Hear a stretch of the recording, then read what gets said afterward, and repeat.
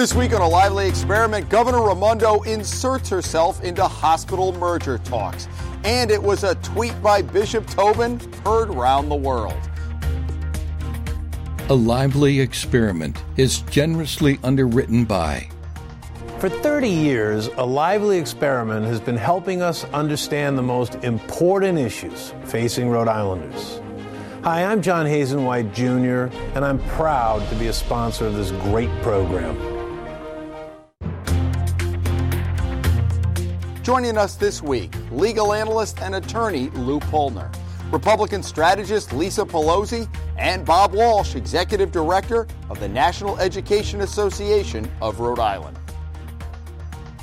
Hello, everyone, and welcome. I'm Jim Hummel. A Boston-based health group didn't quite leave Care New England at the altar, but it did break off its year-long engagement this week with little explanation. That prompted Governor Raimondo to push Lifespan and Care New England, the state's two dominant health care providers, to explore merger talks once again.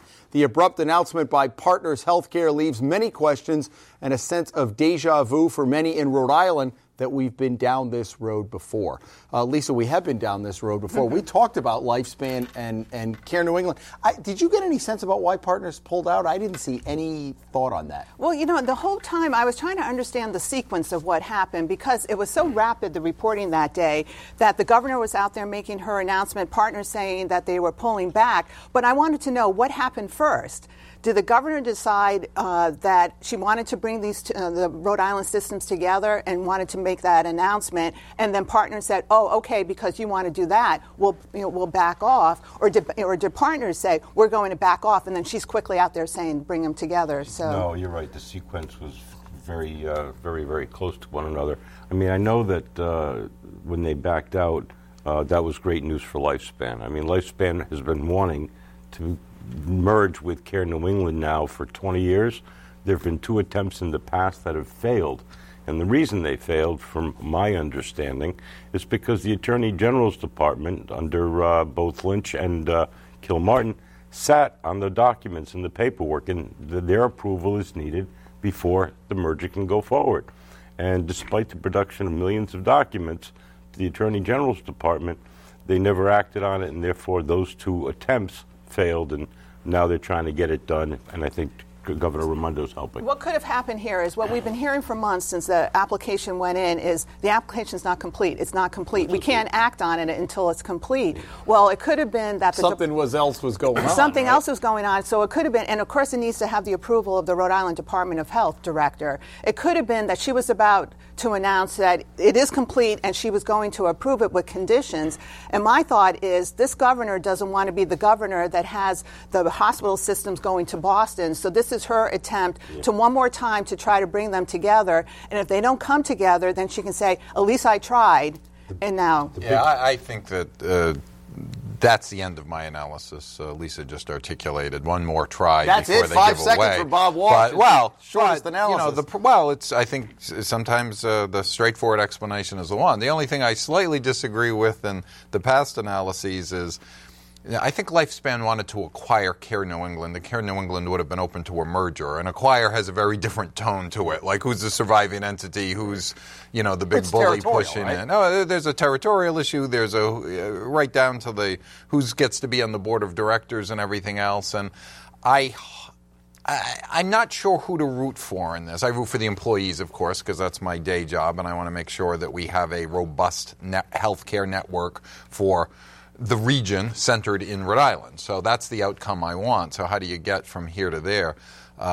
It's worth a shot. A lot of people I talk to don't think this effort will be successful. I think it has a chance of being successful, but it's really going to be properly structured. But then where does that leave the healthcare system? Well, then we're back to now. Then it's no excuses. Then Boston comes in and. Well, see, Partners isn't a desirable option for Lifespan. The fear is that they will take all the good doctors and all the good procedures and the expensive procedures and take them to Boston and therefore leave us the dregs. And that's why it's been distasteful to Lifespan to have Partners engaged in any type of acquisition or merger. Of course, Lifespan went on a huge public relations blitz. You heard it on the radio, you heard all that. And the governor, I read in one of the stories, said, well, I've had increasing concerns about that. You can imagine probably the lobbying that was going on behind the scenes, right? Because at the beginning, a number of months ago, she was in favor of partners. At least she was speaking favorably of them. So, yes, Lifespan did do a full court press to try to get public opinion on it, too. But one thing that came out of, if you really were reading the articles and people's comments, too, even if Lifespan, Sandy, and Brown come together, as an entity, partners said that they're just stepping aside right now. They very well could come back in and want to buy or merge with them anyway. Right. So it's not over if this. If do they do hostile takeovers in the hospital industry? Why not? Well, I mean, there is that. I've heard that humorous reference already this week that maybe they're just waiting so they can just take one big bite out of Rhode Island instead of two small bites. Yeah, you guys fight it out amongst yourselves. All right, we will keep an eye on that. It was the tweet heard around the world by Bishop Tobin. He got 90,000 responses to it. What is it? He was talking about Pride Month, and here is the tweet if you didn't hear it. A reminder that Catholics should not support or attend LGBTQ Pride Month events held in June. They promote a culture and encourage activities that are contrary to the Catholic faith and morals. They are especially harmful for children. Lou, I think if he had left off that last sentence, he might have been okay, but that really pushed people over the edge. It certainly did, and he's the bishop of the archdiocese. That's his job. That's his mantra. He's the Catholic Church, and I get that.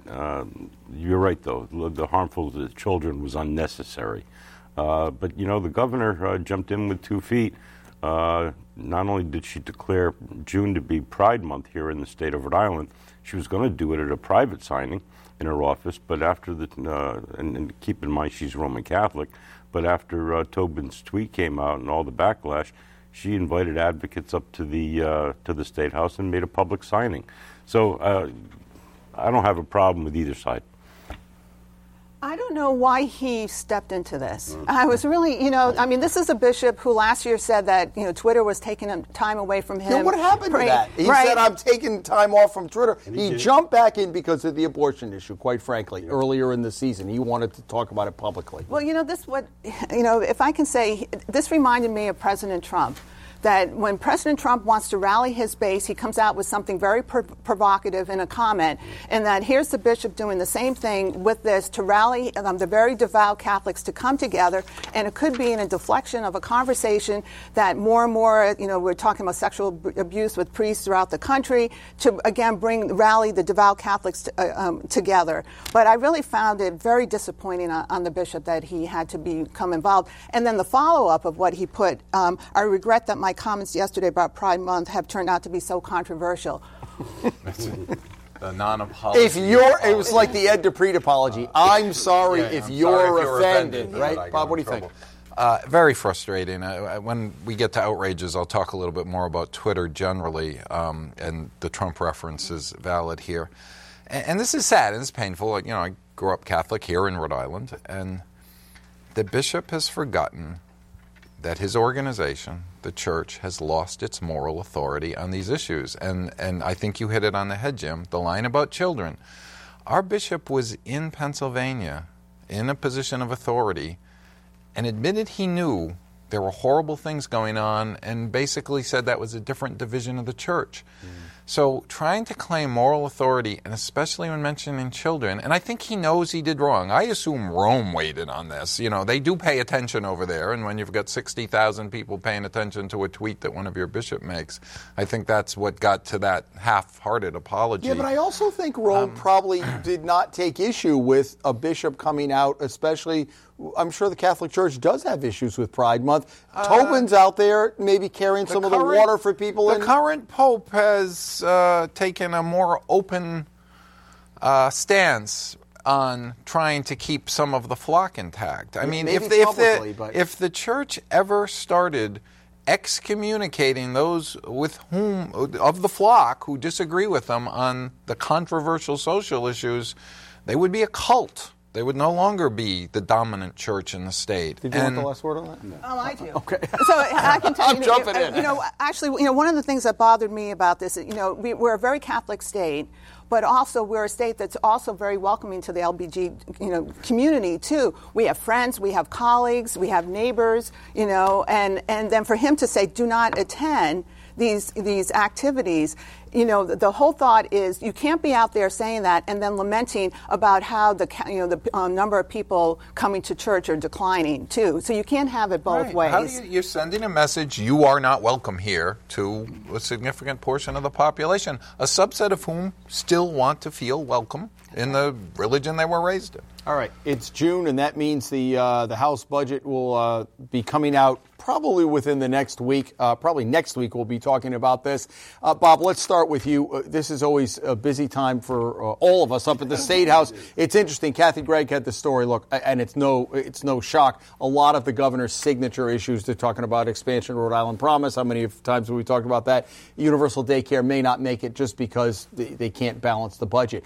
But there's severe challenges this year, and I'm wondering what that budget in your mind is going to look like when it comes out of the sausage maker. There are severe challenges this year, but you could write the same story every year that signature issues may or may not make it in the budget, because the ones that start getting emphasized at the end are the ones that we're not sure about. They're either expansion of existing programs, new programs, or whatnot, so it's not shocking. Everyone says, wow, we've got a $10 billion budget, why can't they find...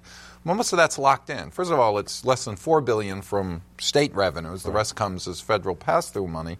On the specific issues, the governor has used the bully pulpit for the pre-K money, and viewers need to understand the first $5.5 million of that, more or less, is replacing cuts from federal programs. The Trump administration cut money that was available for those kids.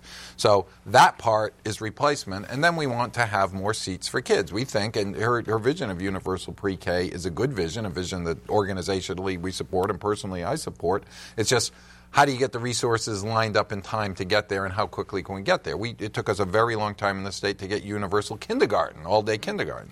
On the expansion of the Rhode Island Promise, that came in two flavors. They wanted to expand the program at the community college so that students 25 and older could participate in the program that already exists, and they want to expand it to Rhode Island College. That's trickier because the source of funding for the RIC came from one-time money in the first year, and the correct question for the legislature to ask is, well, that's great, but when that money goes away, what are we going to do in the next year? So they are correctly thinking about the long-term implications of all those programs.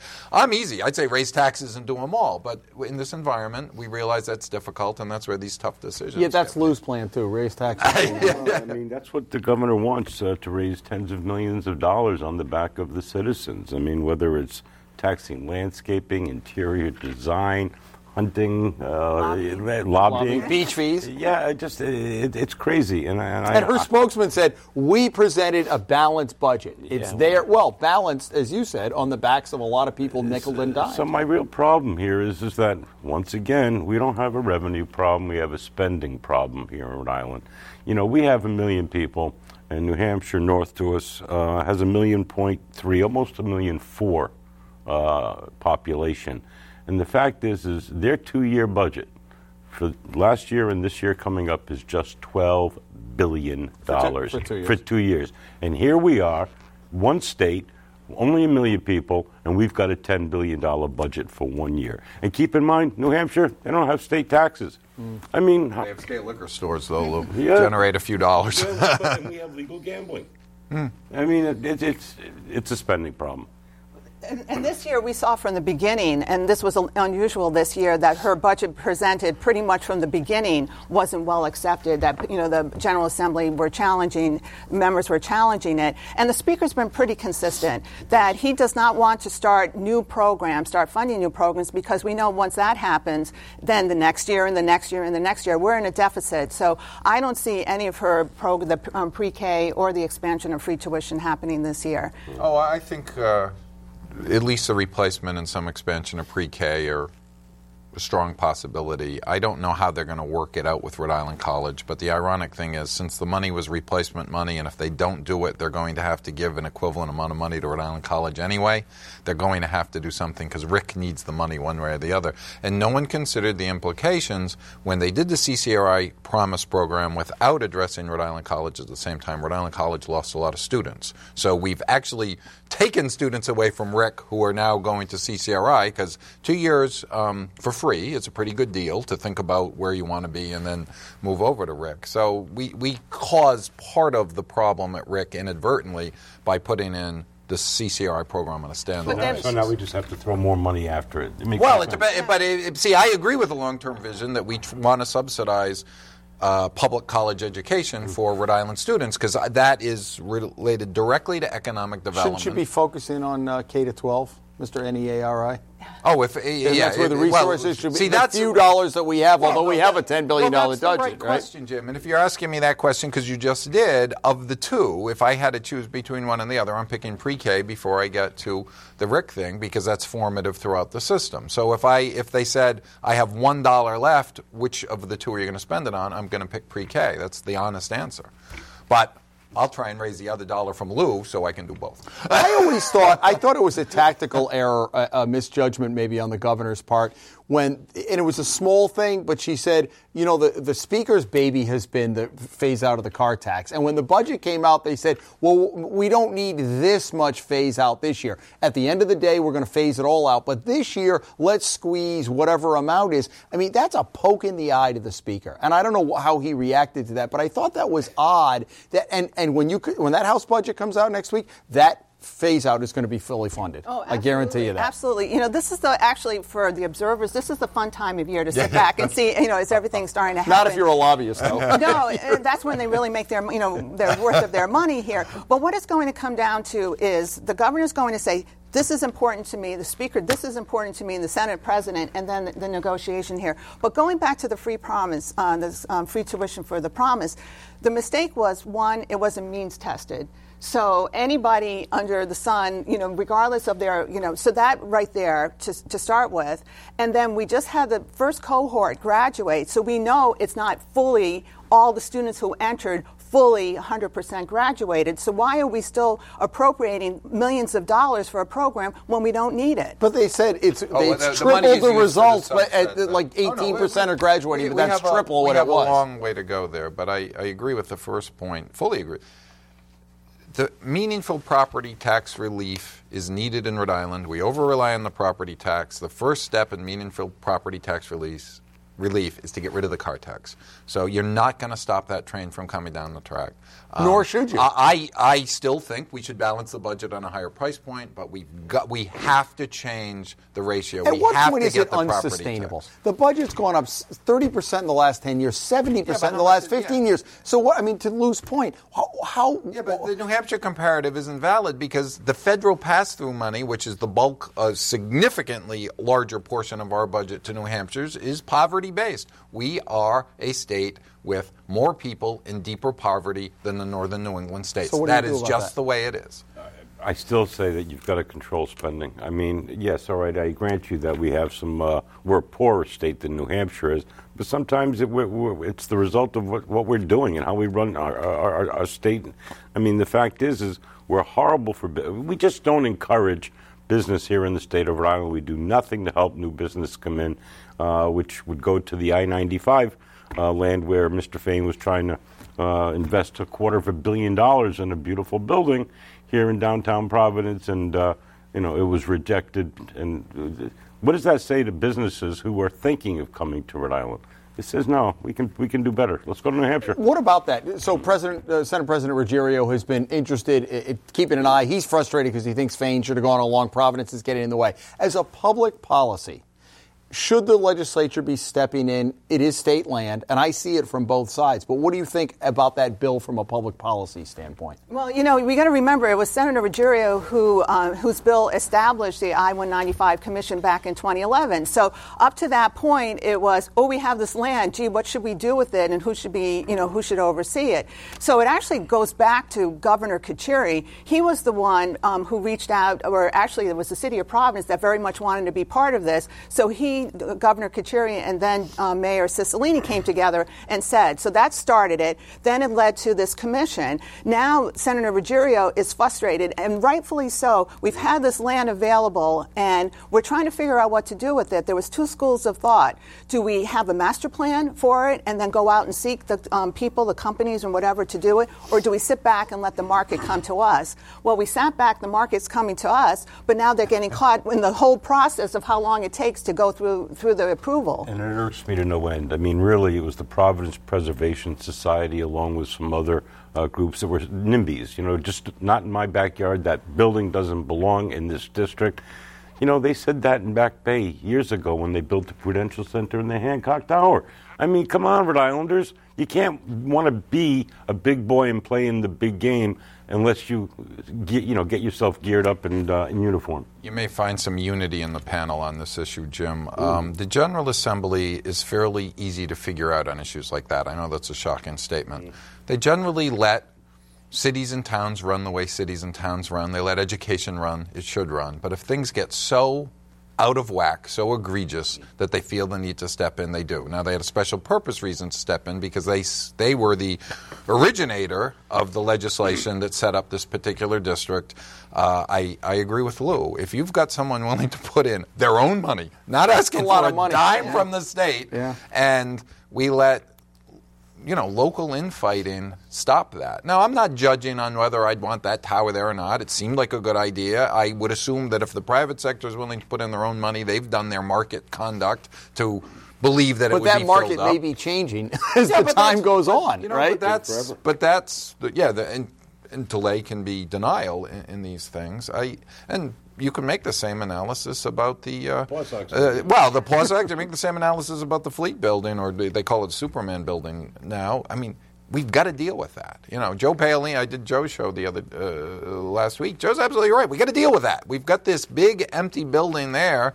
And if Bruce and Buddy were in their respective positions, it would be something on the industrial trust site, or it would be torn down. Yeah. There are times where intervention's necessary. And get off the pot. Yeah, no question. Tear it down or do something with it. I Superman. say tear it down because nobody wants it. I mean, it's iconic. Well, it hasn't been iconic for 7 years, right? I think there's a massive amount of money that needs to go into that building to make it usable. Yeah. So when you were talking, I think last week on the show, I want to see it implode, just come down. I don't know that any engineer could do that. We cannot have another Masonic temple where 40 years from now we're talking about, it's still empty. When I first came to Rhode Island, they said, they stopped it during the Depression. I said, 1929? And it's right across from the State House. Whatever. All right, let's go. That could be my outrage. Let's go to outrages. Lisa, what do you have this week? Well, since this is a political show, it's not really an outrage, but I did want to duly note that once again, our former Senator Lincoln Chafee has changed his party. So is he a cool moose now? That could be in the offing. But when I look back at his evolution, he started as a Republican that was in his favor to have a Republican governor choose him to fill his father's seat.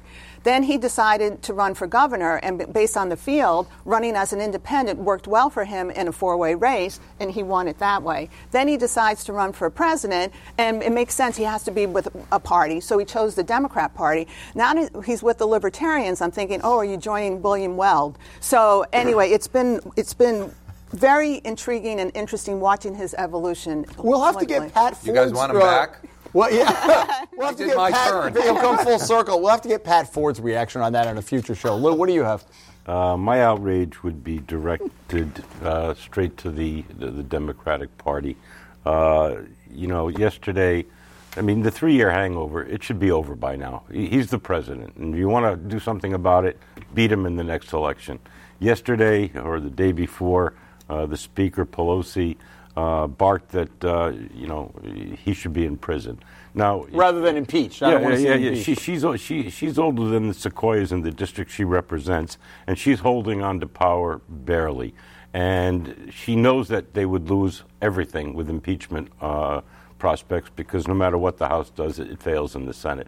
So instead, she says, he should be in prison. Well, if you recall back to the election and the campaign, the big chant from Trump supporters regarding Hillary Clinton was lock her up. And, they took a beating from the press and the media because of that kind of a tagline. Here she's denying him all the civil liberties that we fought so hard for. Interesting that it's D-Day celebration. And saying he should be in prison when he's not been convicted of a darn thing. I think they should get over it. And on behalf of the Americans, work with the president and get something done. I mean, 133,000 people at the border just in May crossing illegally. Come on. I mean, Obama recognized that there was a crisis at the border. But not when Trump says it. They won't give in because, God forbid, he get a win on anything. And we all collectively need a win on border immigration control. Bob? Usually I say something nice during this period, but I actually have a real outrage. The other day I posted on Facebook pictures from my garden in lieu of getting a Twitter war, but Twitter is making me crazy, as I alluded to earlier in the show. I get that Twitter can be an effective political vehicle to cast aspersions at the opposition. I've seen some tweets in the last month.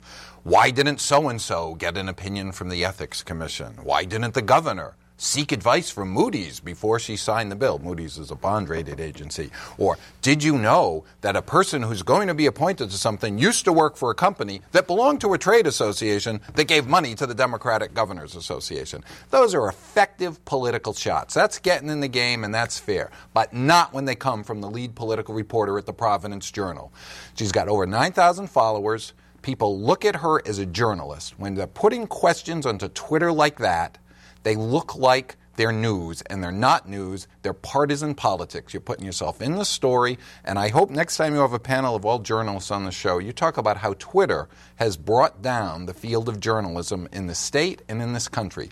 I get that Donald Trump goes crazy on Twitter. I don't think it's a good tactic, but as someone pointed out, it does get his base riled up. We talked earlier about the bishop making a mistake, but when a reporter tweets, they have a special obligation to research, just like they were doing a report. When a reporter has a following that is a significant subset of the subscription rate of the organ for which they report, they have a special obligation. When they don't follow that obligation, they need to be called out. You know, it's interesting. Maggie Haberman from the New York Times at some point took a break from Twitter. I think a lot of reporters don't realize what you say on Twitter. If that was going into the paper, would it be the same thing? Exactly. And that, right? I mean, it would be vetted that by an editor, and there are no editors. But, you know, she took a break just like Bishop Tobin did, and then they got back on it. So, you know, I think we're just in this insatiable need that we need to want news, second, what's news? And reporters are using Twitter to, like you said, take these little pieces and throw it out there. So they build their following so people can get that satisfaction of, you know, oh, I just learned the latest thing. Yeah, so, but when it has that, when the only people liking your tweets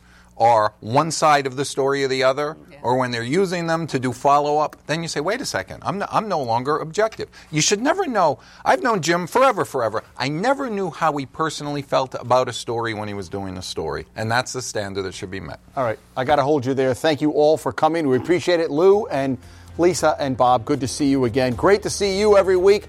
We will be back here next week as a lively experiment continues. Hope you can join us, and I hope you have a great week.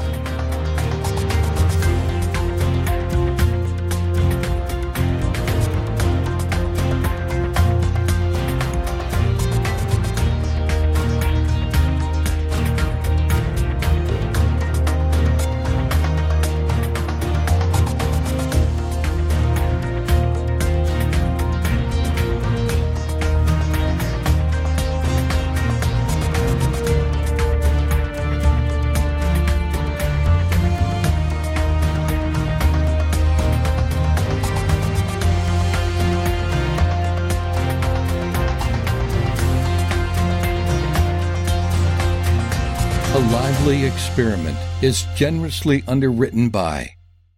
For 30 years, A Lively Experiment has been helping us understand the most important issues facing Rhode Islanders. Hi, I'm John Hazen White Jr., and I'm proud to be a sponsor of this great program.